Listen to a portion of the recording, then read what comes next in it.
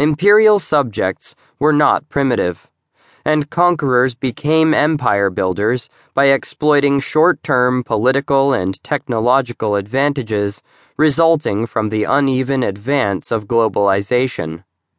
Imperial rulers often became subjects themselves after suffering a military defeat, while former subjects rarely passed up the opportunity to build empires when they acquired the means to do so. In other words, the global imbalances that facilitated empire building were largely self-correcting and were by no means a measure of cultural superiority or inferiority. The empires covered in this book demonstrate that imperial conquerors were never as powerful as they imagined. Lacking the political will, manpower, and financial resources to govern an entire population directly, imperial states needed the assistance of allies from subject communities to assert their authority at the local level. In addition to drawing wealth and privilege from their participation in imperial governance, these intermediaries often manipulated their sponsors by exploiting their ignorance.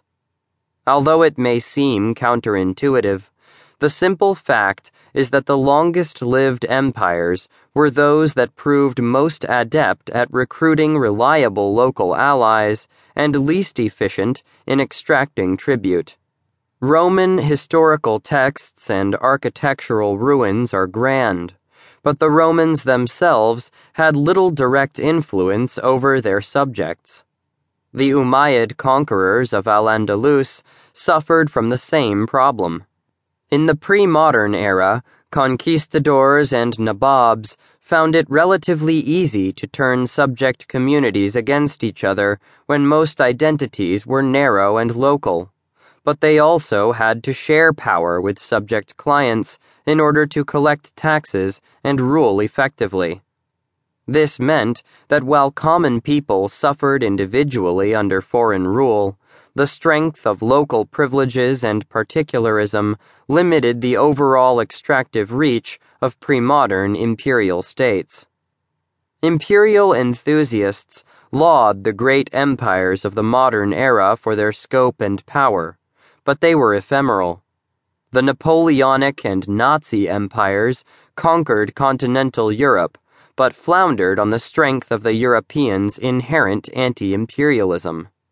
Overseas, the nation-state's robust bureaucratic and coercive tools allowed the new imperialists to reach directly into local communities to extract tribute and labor.